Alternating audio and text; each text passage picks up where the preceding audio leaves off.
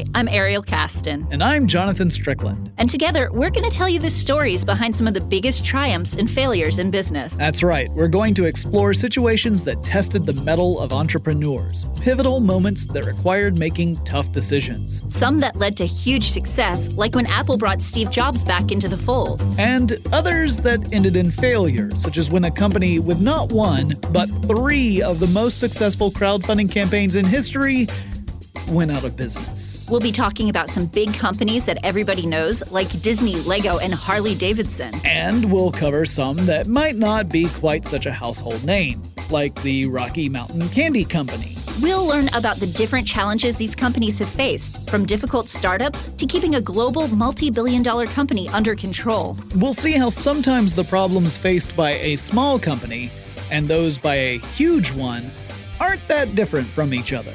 And we want to know more than just facts and figures. We'll talk about the human element behind it all. And together, we try to answer the question, what do you do when you find yourself at the brink? Listen and subscribe at Apple Podcasts or on the iHeartRadio app, or wherever you listen to your podcasts.